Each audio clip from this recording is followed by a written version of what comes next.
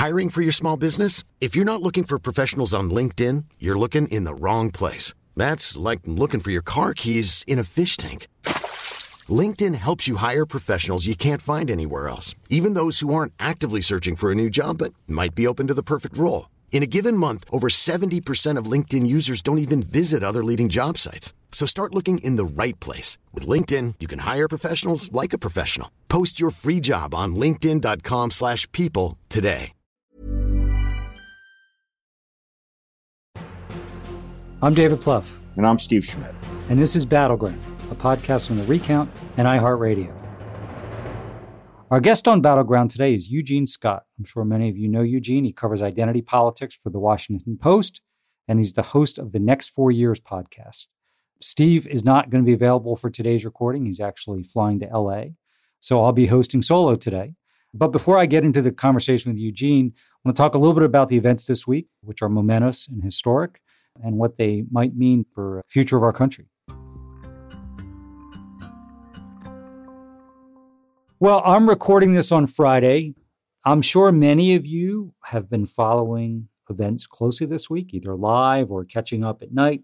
You know, for me, it's just really sad and distressing when you see the video that was put together by the House impeachment managers. You see some of the clips we'd never seen before. We knew folks were in danger. I think this week really furthered our understanding of how close members of the Senate and House came to injury or death. You see the connection between Trump's very first comments.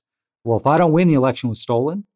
And I thought the House impeachment managers did an excellent job of making sure this wasn't just about January 6th and the rally at the White House and Trump's tweets, as critical as they are. You know, that this was an organized insurrection. And Donald Trump was the chief organizer for it. I do think what is interesting is you do see some Republicans. They don't quite come out and say it, but if you read between the lines, what they're saying is, yeah, well, listen, if Trump was still in office, we probably would vote to convict him, but he's not. I do think that Donald Trump's ability to win the White House again, if he were to run and win the Republican primary, which I think quite possibly could do both of those things, is made much harder by this week. I think this is seared into the public's consciousness now, and obviously, if he were to become a public figure again, this would be front and center.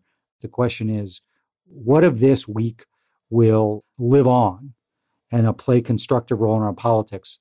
And I think a lot can. So the other thing I just say is the news out there on the pandemic. We're now up to a little more than 10% of the American population, I believe, who've gotten at least one shot, 3 or 4% that have gotten 2. We have more vaccinations likely to be improved. Joe Biden just announced that they're going to have enough vaccinations, they believe, in supply by late July to get everybody vaccinated. Incredibly encouraging. But of course, when you read what our leading experts are saying, epidemiologists and others, about these variants and the race we're under, it's pretty scary. And could we have another surge of more virulent and contagious variants in March or April? Because what we see again is people are beginning to open up. Governor Cuomo just said he's going to open up indoor dining again, which I think a lot of people are concerned about. The question is, are we going to have another period in, let's say, late March or April that rivals what we went through, kind of over December and the first part of January? But we are in good hands here. And what you can see is Joe Biden, I think, is going to be able to deliver on, some fundamental promises. He's going to get the country vaccinated, which hopefully puts the pandemic in a review, and he's going to get a really important, large, significant stimulus package passed, which is going to help the economy. He's done a lot more than that. But on those two fundamental needs and promises, I think he's delivering. So much more we could talk about, both on impeachment and domestic politics, but let's bring in somebody who's an expert on all that, Eugene Scott. Eugene has been covering identity politics for The Washington Post since 2017. Prior to joining the Post, he was a breaking news reporter at CNN Politics. He's a D.C. native and a former congressional intern. And I couldn't be more excited to talk to Eugene today about the intersection of identity and politics. Eugene, welcome to Battleground. Thanks for having me. Eugene, you spent a lot of time reporting on sort of culture in America. And I'm just curious, we saw with the rise of Trump, it was definitely the view, and certainly there was a lot of people who supported Trump that don't fall in this camp. But there was kind of like a pride. This is a guy who fights for us. The country is becoming majority minority, kind of the last gasp of the white patriarchy. And I think in Trump's defeat, that's only going to harden, right? And I think it will affect primaries. So talk about that. I mean, I think that on days when I'm hopeful, I look at disinformation and I get less hopeful. And I look at this dynamic, which is I think we have a huge percentage of the country that really, whether it's, African Americans, Hispanics, Asian Americans, some cases it can just be younger people, are kind of seen as the enemy. So just talk about that, because I think this is only going to get uglier, not better. Yeah, I think this moment has revealed in ways that are quite unique that your various identities shape how you view politics and how policy impacts you. Not perfectly. We all are multiple beings in the sense that we're not just a father or a man or white or urbanist. And so those things, when they come together, don't always lead to having the same worldview, but they certainly influence how we process things, including politics. And what is happening in this country is that it is diversifying perhaps at a rate that is moving far more swiftly than many people who support the former president would like. And we have data that shows that. I think there was a poll from the Public Religion Research Institute shortly after Trump was elected, showing that many of his supporters, particularly white working class supporters, were talking about their disdain for the changes that were happening in America demographically when it comes to ethnicity and sexual orientation and faith and values. And that change is not going to slow down. Therefore, the hesitation to accept it and the aggression and pushing back against it won't either. And you'll see continually, I believe, the Republican Party put forward more candidates that take up the fight that Trump did to push back on where the country seems to be moving naturally. And you will see also Democrats, I think, continue to try to become this big tent party that finds room for the diversity of America as best as possible. And those two things are just going to constantly butt heads all the way up to the election booth. And it's going to be a challenge for everyone. Yeah, I think it's going to be 30 years of tension there. I went to Iowa first in 1989.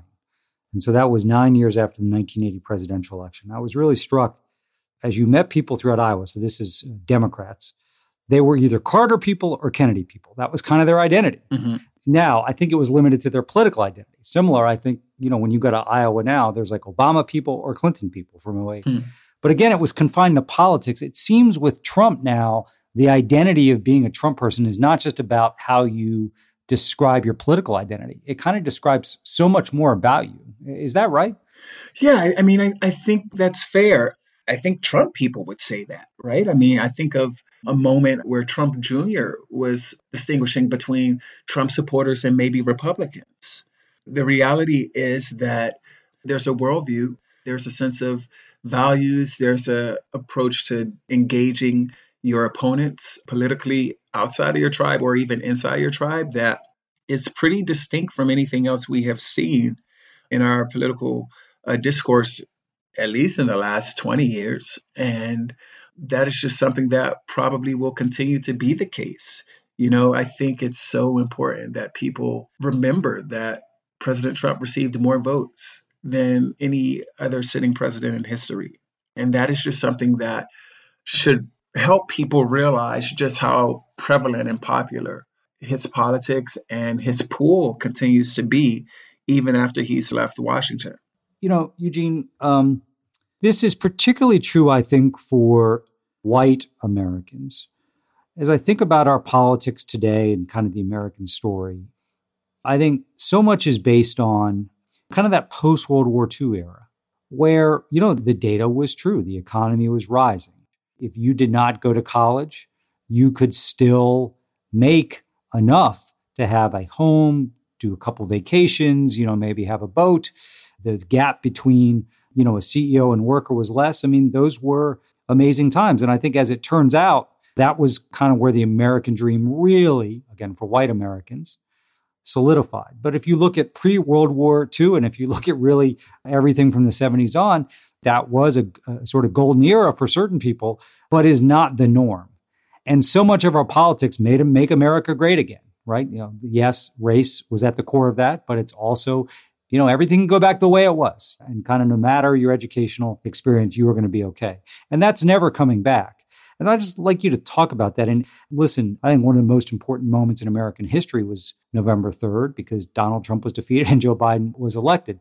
That being said, I'm not sure that politicians in either party here are really being honest about the scale of the challenge here and how hard this is going to be. But as you reflect on that, I think so much of our politics over the last almost 2 generations is built on that post-World War II story, particularly with white Americans. It is. And it's understandable that if life was easier in the past for an individual and his or her family and people like them, that they would long for those days. And, one of the things that I think former President Trump was able to effectively do is tap into that nostalgia and unfortunately make some promises about returning to those days that, of course, he just didn't fulfill in terms of jobs returning and a revitalization of the coal industry and just all of these things that just are really in the past. It's challenging to really go into these communities and say, hey, look, I know you've been working at this place for years, if not decades, and so is your dad and your brothers, but y'all are going to have to get a new skill. Like, that's not really a winsome argument in some spaces. Yeah. It's a hard challenge because there's so much wrapped up in our identities about what we do and who we are and what this means. But one thing I wish happened more, if people who played a role in changing economies told more of their own stories about how, look, they've had to make significant changes that were not that easy for them or that really led to some type of crisis in terms of identity and what it meant to be a part of this family or this community. But they found ways to make it work. And once upon a time, there were milkmen. And now we have refrigerators. All of this is about technological advancement. So the reality is that change is always something that happened, and we've adjusted.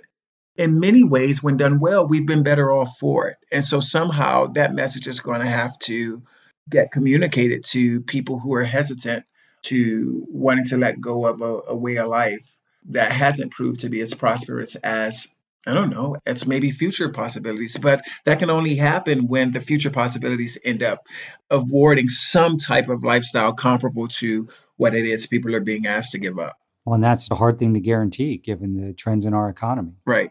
We're going to take a short break. More with Eugene Scott when Battleground returns.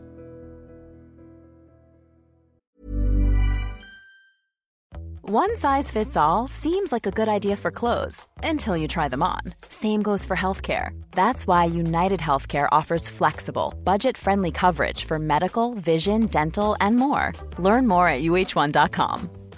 Mother's Day is around the corner. Find the perfect gift for the mom in your life with a stunning piece of jewelry from Blue Nile. From timeless pearls to dazzling gemstones, Blue Nile has something she'll adore. Need it fast? Most items can ship overnight. Plus, enjoy guaranteed free shipping and returns. Don't miss our special Mother's Day deals. Save big on the season's most beautiful trends. For a limited time, get up to 50% off by going to BlueNile.com.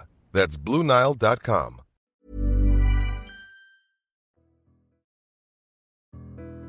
Welcome back to Battleground.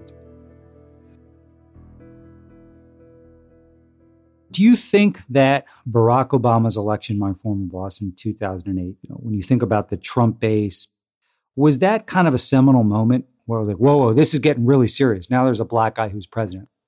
Well, I think that was obviously a shift in what it meant to be American, that for as many people as were excited about that moment, there were other people who were incredibly uncomfortable and saw this as perhaps an aggressive step moving forward in a direction that made this country very different from what some individuals had hoped it would be. It's obviously very important to talk about former President Trump's political career as beginning with these birtherism attacks against former President Barack Obama. And that came from a place that had nothing to do with differences in political ideology. Right.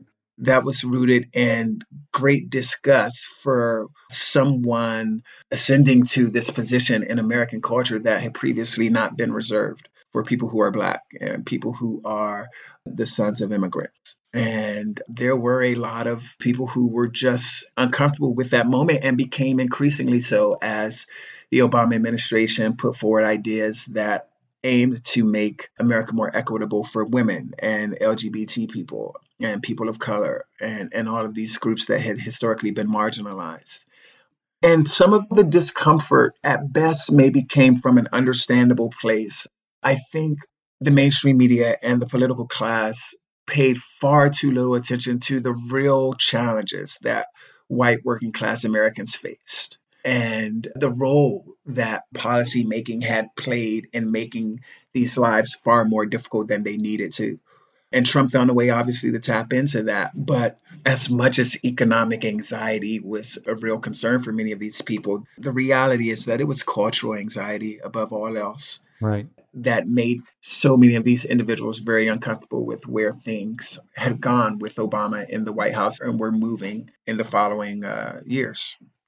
So Trump, now let's be clear, while he did get the most votes of any sitting president, every presidential election cycle, for the most part, more votes get cast. He lost this one decisively, only got 46% of the vote in 2016, but he was kind of masterful about tapping in to that cultural anxiety and suggesting that he understood it and he would kind of be, listen, I'll just say it, kind of the white champion and linking that to the economy. But Eugene, when you look out at the rest of the people that are mentioned as potential presidential candidates, do you see anybody who is as natural as Trump at doing that?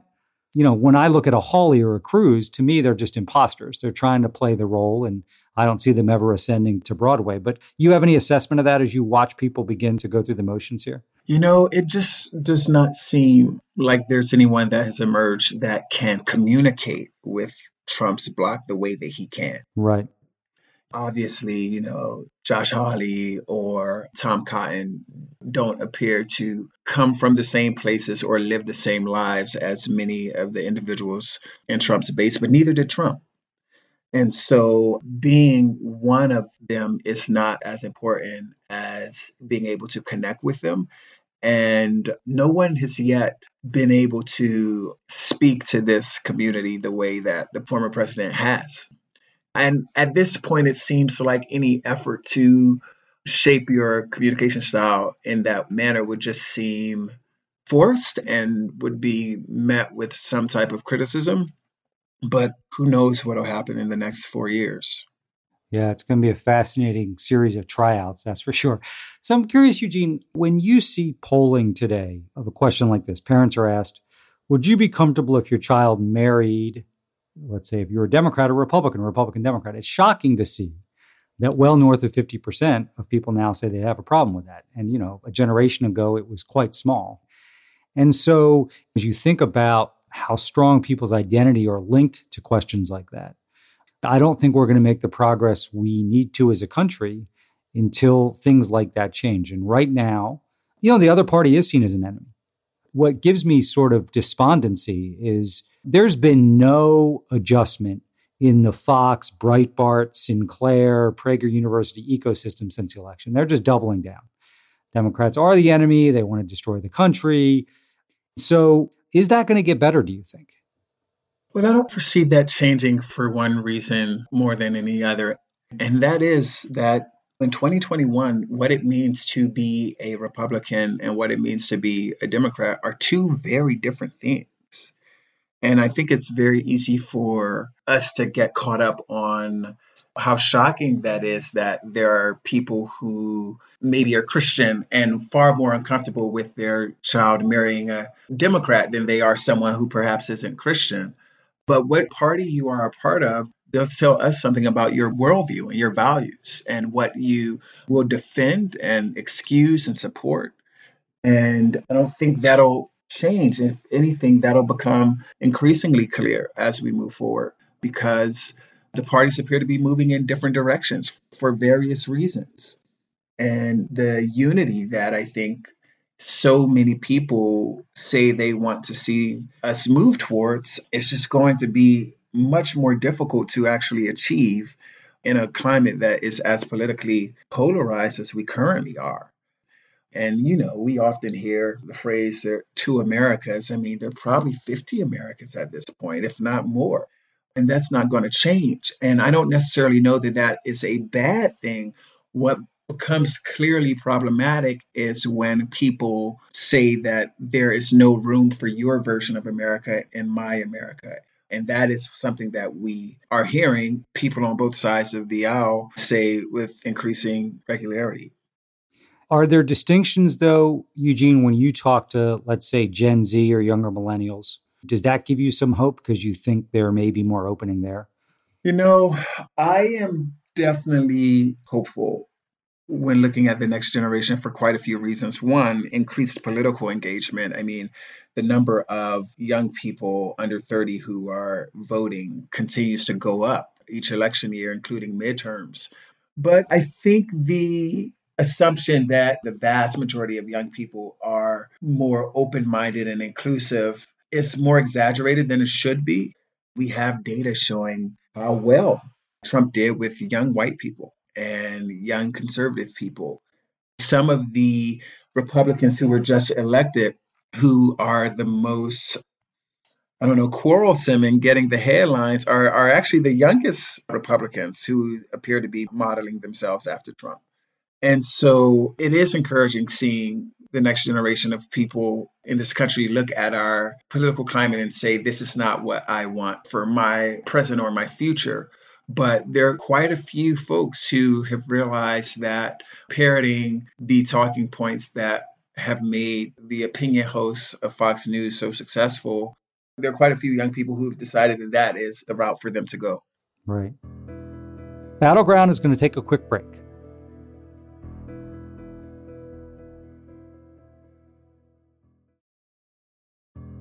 We're back on Battleground with Eugene Scott. So, Eugene, you have commented on the issue of student loan forgiveness, and I'd love to talk about that for a minute. Let's play this from Senator Elizabeth Warren on this issue and then jump into a discussion. Canceling student loan debt is the single most effective executive action that President Biden can take to kickstart this economy. Canceling student loan debt is the single most effective executive action that President Biden can take to help close the racial wealth gap. Canceling student loan debt is the single most effective executive action President Biden can take to lift the economic prospects of tens of millions of young Americans. Data show that canceling the student loan debt would result in greater home ownership rates, more housing stability, improved credit scores, higher incomes, higher GDP, more small business formation, and more jobs.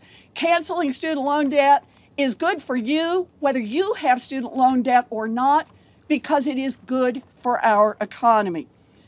Canceling student loan debt would help close the black-white wealth gap by 28 points for African Americans and by a similar number for Latinos.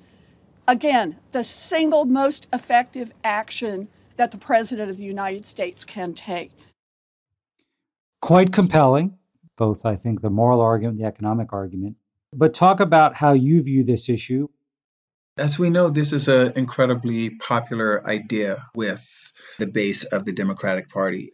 The student debt crisis has just crippled and paralyzed so many Americans and prevented them from checking the next boxes of maybe adulthood that they long to, or that at least previous generations have been able to.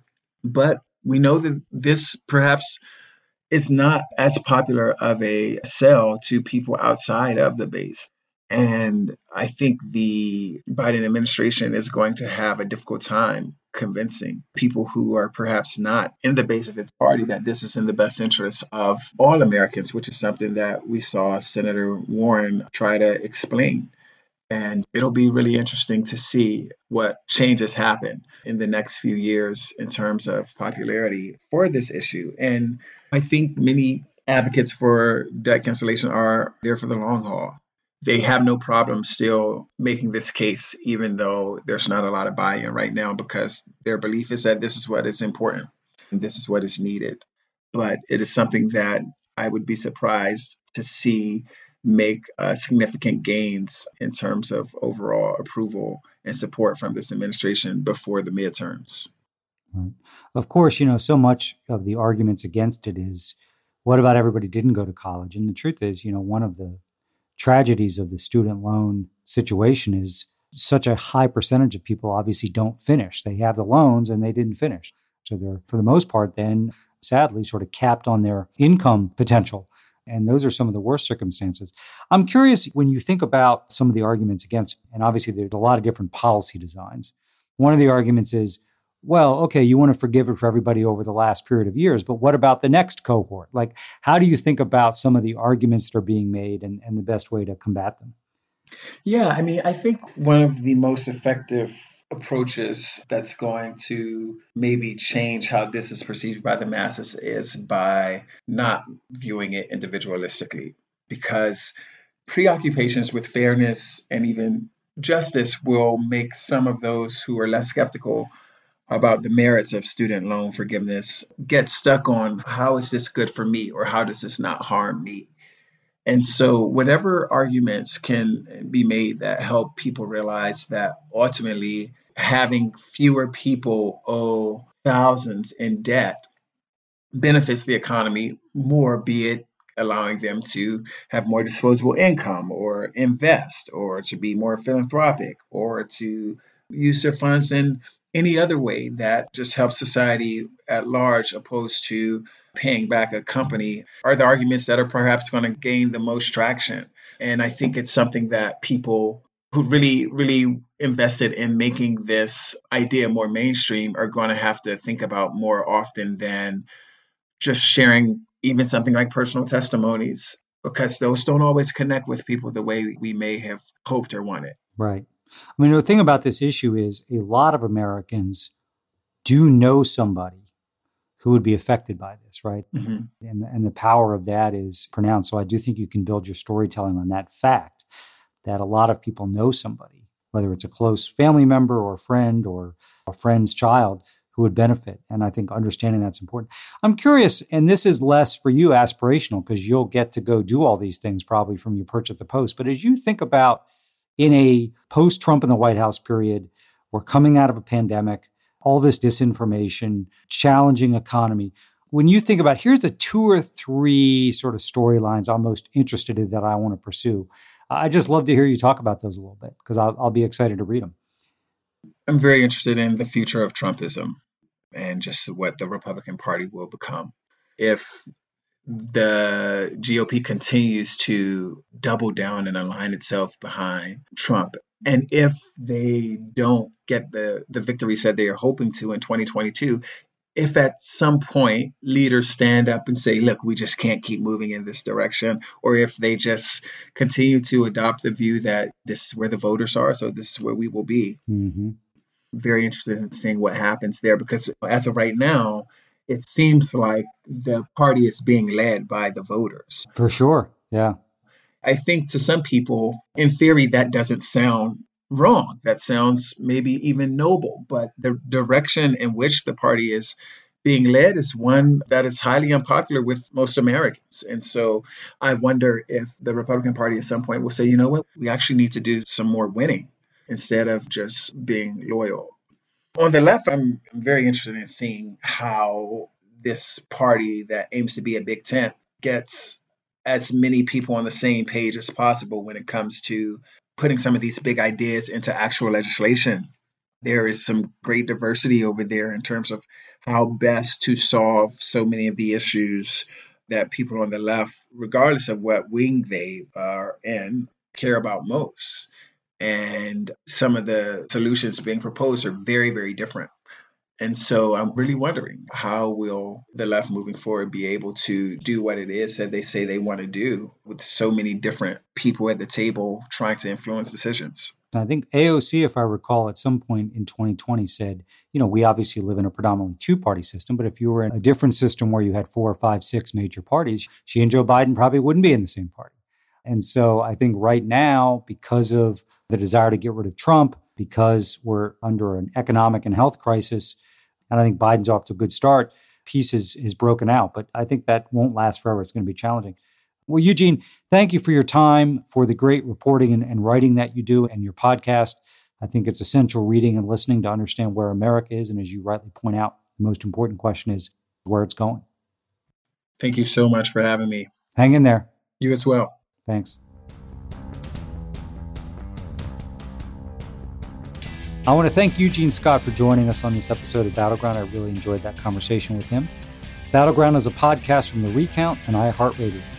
If you enjoyed the episode, please give us a rating and review on Apple Podcasts or wherever you get your podcasts. Aaliyah Jackson and David Wilson engineered this podcast. Jessica Williams did research for this episode, and Christian Castro-Rizal is our executive producer.